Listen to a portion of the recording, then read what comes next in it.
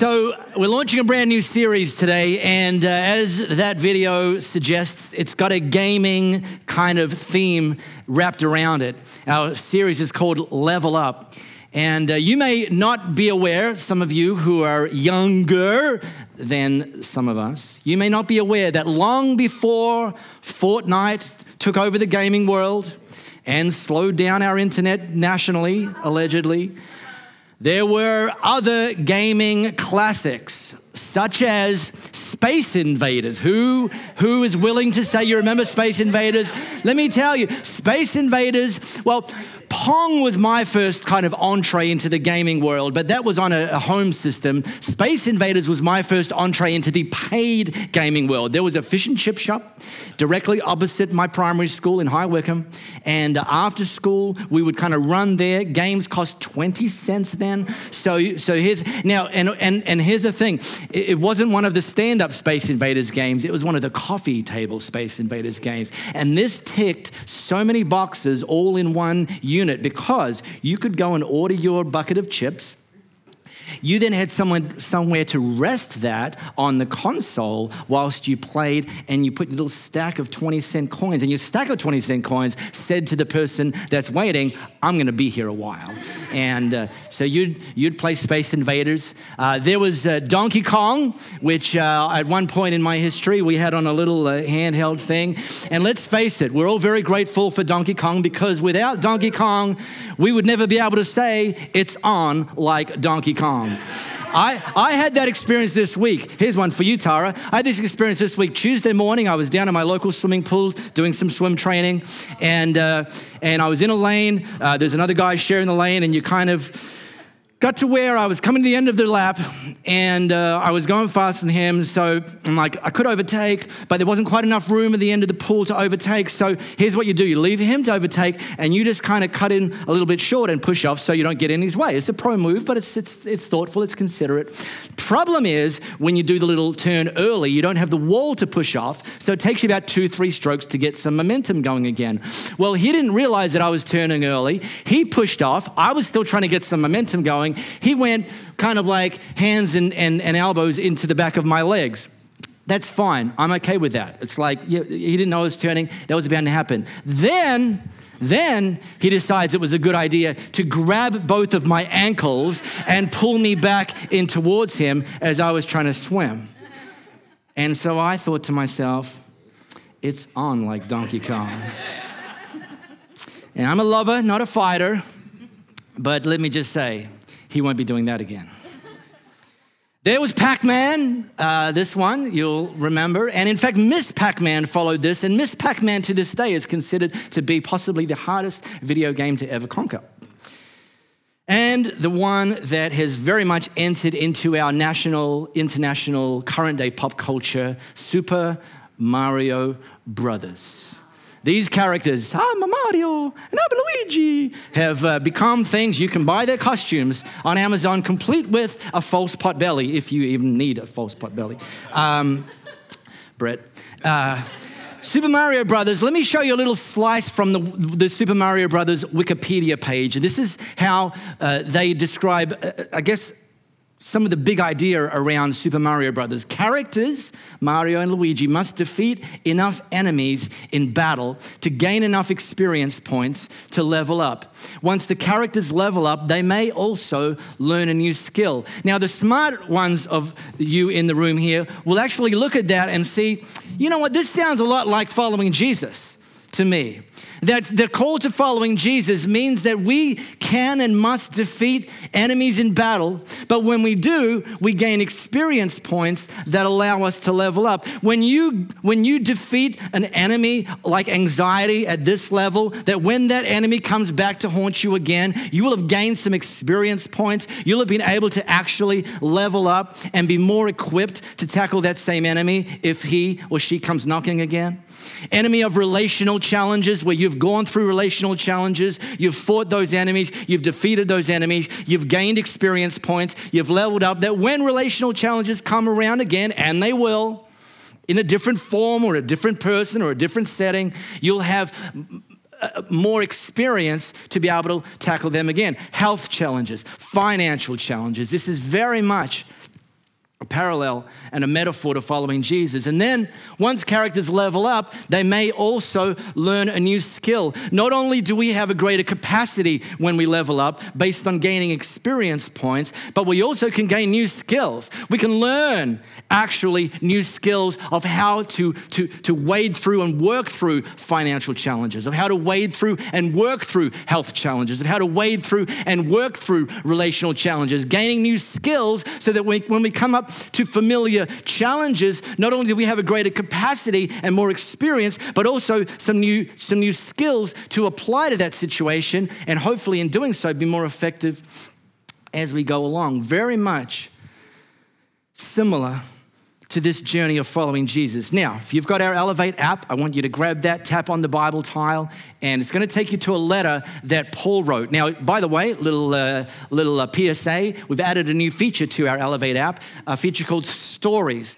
And some of you know we've been capturing different people's stories on video, and we've now baked them into our app so you can watch those stories, share those stories. A lot of inspiration there. We're going to be rolling out more and more stories of just how Jesus is changing people's lives. So it's in there, and Rochelle's just saw her face on our app for the first time. And glad she signed the waiver when she allowed us to use that image. But in the Bible tile, it's going to take you to a slice of a letter that Paul wrote to a church in a place called Philippi. Now, Paul was like a heavyweight from the early church. He actually launched churches in various locations, particularly in sort of major port cities around the known world at the time. And then he would keep in touch with them. He would hand them over to a local leader, train that leader up. He would go on and start more churches. But in his journey, he stayed connected with these churches. And one of the ways he stayed connected was writing them letters. And this letter he wrote to the church in Philippi really has two big themes. When you read the letter from start to finish, you'll see two big themes. One theme is the theme around joy, and I encourage you to read it and look for that thread and learn from that thread. And the other big theme in this letter that Paul wrote is about growth. And that's the one I want to drill into this morning. And this is a slice of what Paul wrote to that church around this theme of growth. Every time I think of you, I give thanks to my God. He's telling this the people who are part of the church in Philippi. Whenever I pray, I make my requests for all of you with joy. For you have been my partners in spreading the good news about Jesus from the time you first heard it until now. And I am certain that God, who began the good work within you, will continue his work until it is finally finished on the day when Christ Jesus returns. Paul makes three definitive promises about what God has done, is doing, and will do. Paul makes three very clear promises that God actually began something in you. That's a promise. It's already happening. It's already in motion. It's already begun. And that God is committed to continuing that work that he started in you. And the final promise is that God will actually see that work in you through to completion. And all of that is the thread that the transformation that God's promising, that God started, that God's continuing, and that God will finish is actually empowered by him. But it gives this picture that following Jesus is a journey, not a one-off event. And that's a very, very critical distinction for us to understand. A little over 10 years ago, Louisa and I were in the States and in LA region, and we decided to take a day out and to go to Disneyland, which was a lifelong dream of Louis. And so we did what out-of-towner tourists would do. We got there nice and early, right before the gates opened. We got in there, and we were going to do everything. And we were not going to leave that park until we had ticked every single box that the happiest place on earth allows you to tick. And so we went to Space Mountain, and we rode the Mad Hatter Tea Party ride, which Louis enjoyed it. You just spin. It's like, okay. More of a roller coaster guy myself. We went on the It's a Small World ride, which, by the way, if you haven't been to Disneyland, let me just warn you that It's a Small World, the song, plays on endless loop. It plays on endless loop while you're queuing up for the ride. It plays on endless loop during the ride, and then it plays on endless loop until you've walked far enough away so you can no longer hear it. And you think to yourself, man, that song is really getting old. And then you think, actually, the staff that work here, they don't get to escape from that. So we did it all, and we bought everything, and we tried everything, and we bought merch and the Mickey Mouse ears and did all the stuff that the tourists do unashamedly. We're walking out at the end of the day, having ticked all the boxes, walking out at the end of the day, and just before the gates, Louis spots Mickey Mouse. Mickey Mouse is there, and there's 3 little kids queued up, ready to take their photo with Mickey Mouse, and their parents off to the side, ready to take the photo, and Louis bolts to get in this line. She's getting in this line, and she jumped in. She's 4th in the line, same height as the 8-year-olds in the line. It's a true story. I then have to take the role as the parent photographer, and Louis, and it was fantastic. And we left that park, and it was magical. It was just so much fun. But what if, for whatever reason, what if we'd gone to Disneyland and we go to the gate and we buy our ticket, we walk through the gate and we see a bench over there and we just head for that bench and we sit on that bench. And then we sit on that bench and we wait till closing time and we get up from that bench and we get back out the gate. What if we'd have done that? Do you think that would have been a good use of our day and the price of admission? Because, by the way Disney works is when you get in, what you pay, you don't have to pay anything else for the rides. You can just have an all-you-can-eat experience on all the rides. If we'd chosen to pay our money and just go inside and sit on the first park bench that was there and spend the rest of the day on that park bench, and then at the end of the day, at closing time, just walk out of there, we would have missed out on all of the adventure that there was and is inside that theme park. And yet, in my experience, following Jesus for 25 plus years myself, and in church leadership for some time of that, I've actually observed far too many people that's how they treat their relationship with Jesus. They treated it as an event, that yes, I said yes to make Jesus my Lord on this day, in this place, on this year, and then I found a seat. And I've just been sitting there ever since. And I think about them, man, you are missing out on all of the adventure that Jesus promised that he had for you. All of the adventure that you've got an access all areas pass to all of the adventure that Jesus actually created you for this time on this place in this city, and yet for some reason you've thought this is just about getting in, and once you're in, you just sit on the bench. No, or the pew, or the black plastic chair. And yet following Jesus is so much more than just getting inside the gate. There's an adventure. Paul went on to write, I pray that your love will overflow more and more. And here's the kicker, and that you will keep on growing in knowledge and understanding. Just like there are levels in Super Mario Brothers, there are levels in following Jesus. And the starting level, let's just call it level 1, is the level I call be fed. And this is actually quite an appropriate, in fact, it's ideally where we should start when we first say yes to following Jesus. There's a churchy expression, we don't use it here because it kind of freaks people out, but there's a churchy expression called being born again. When you say yes to following Jesus, making him your Lord, you are born again. It's correct, but it's just a bit freaky. So, but the image holds true. The image holds true that at the time that we say yes to following Jesus for the first time, we're like a newborn baby. And just like a newborn baby, there is no expectation on you to do anything except for spend the time and be fed. Very appropriate, very important. In fact, don't skip this level. It's fantastic. But don't stay there either, because there's always another level. At this level, it is all about you. It's all about you fresh out of the Jesus womb. See, again, that's why we don't use this image. It's freaky D. Anyways, hang in there. It's all about you at this point. Just like those of you who have had babies, you know at that point when they're fresh out of the oven, it's all about them.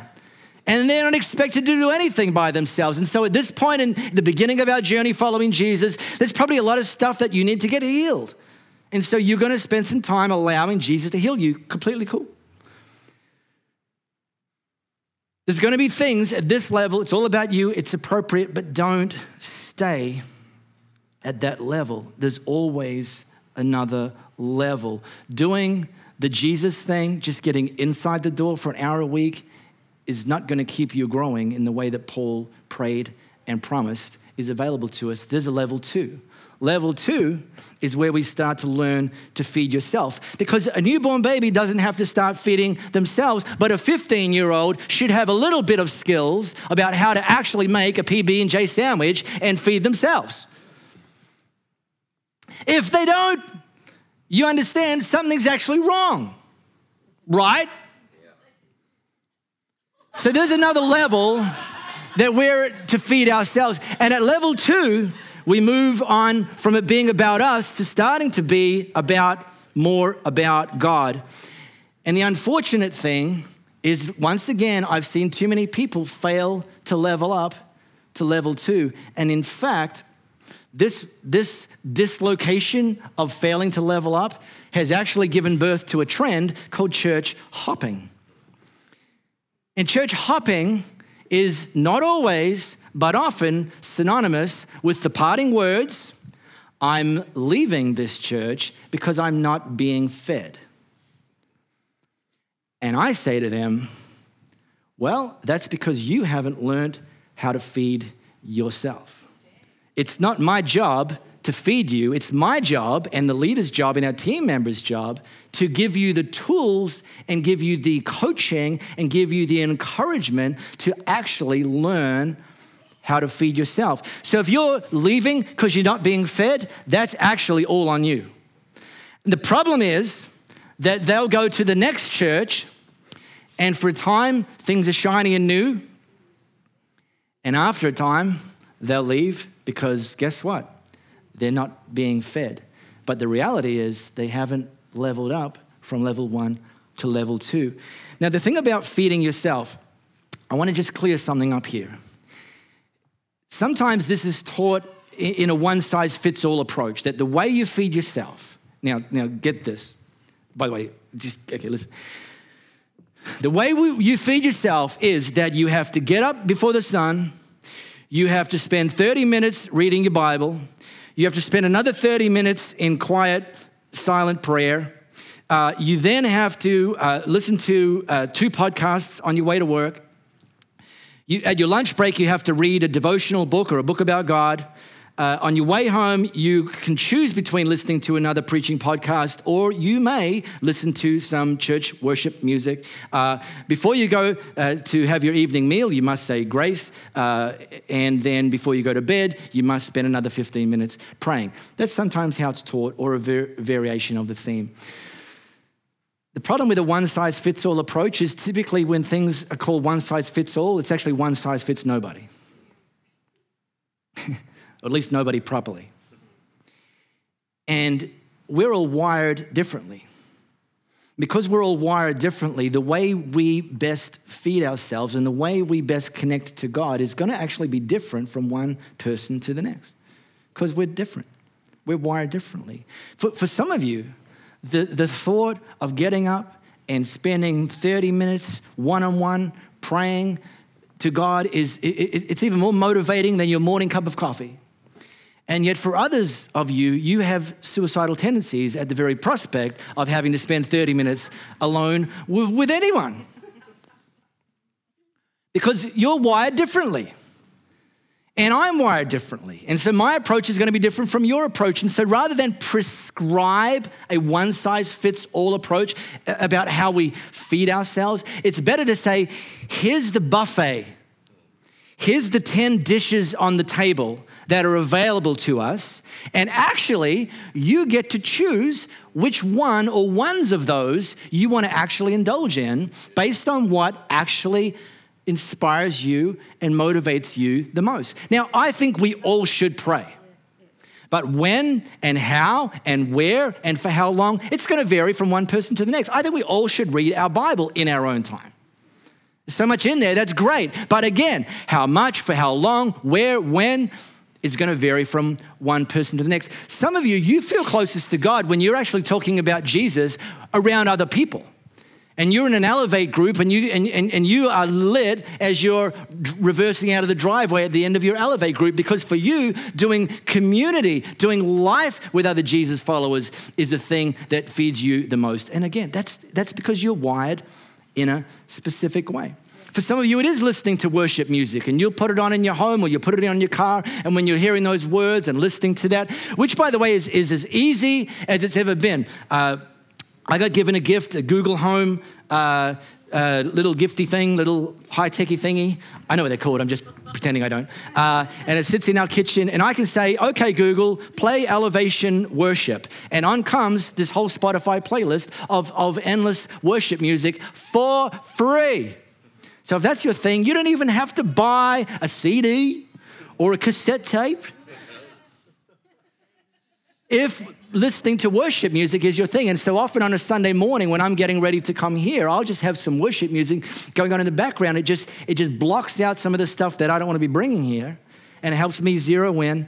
But I don't do that every morning.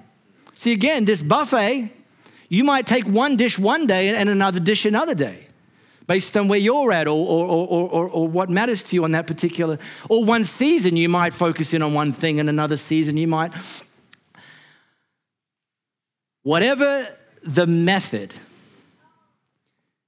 the most important thing is understand that there is another level above being fed, feed yourself. But here's the great news, is there's another level above level 2. And I call this feed others. Because, as any good nutritionist will tell you, if you spend all of your days feasting from an all-you-can-eat buffet, you are going to get a little plump. Actually, you're going to probably get very plump. You need to work it off. The purpose of being fed and feeding ourselves is to give us energy, is actually to have something in us that we can actually in turn put out. And this level 3, gives purpose to level 2. That I don't just feed myself so that I'm fed, that I feed myself because God wants to actually do things in me and through me. And the thing about level 3, and this is where you start to see, when you listen to people, you start to see and hear if people are going to or getting close to level 3, is that in level 3, we don't think less about ourselves, but we think about ourselves less.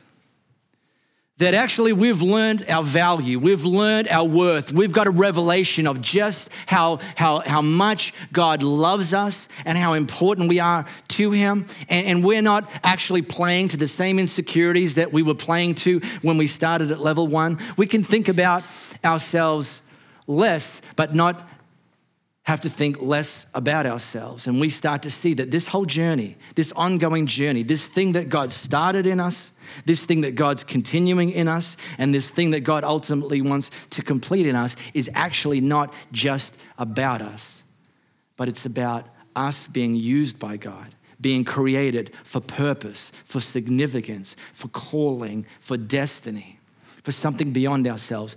And I just want to highlight one thing, and it's a really important thing to understand. Some people don't want to go to level 3 because they have this idea that if I give something of myself away, that I've actually going to be left with less.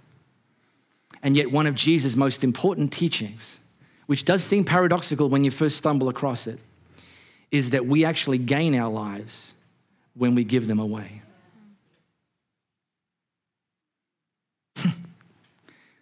I'm going to say that again, because again, this might be the first time some of you have kicked the tires on this one. Listen up.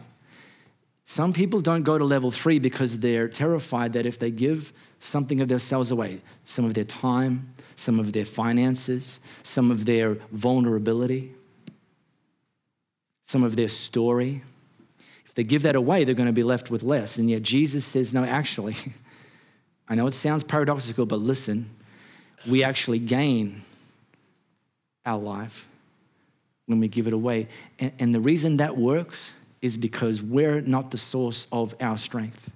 We're not the source of our life. Jesus himself promises that as we give ourselves away, he actually is going to continue to pour more into us than we could ever pour into ourselves and our own life. And one of the most incredible things that you'll ever discover is why you were put on this earth.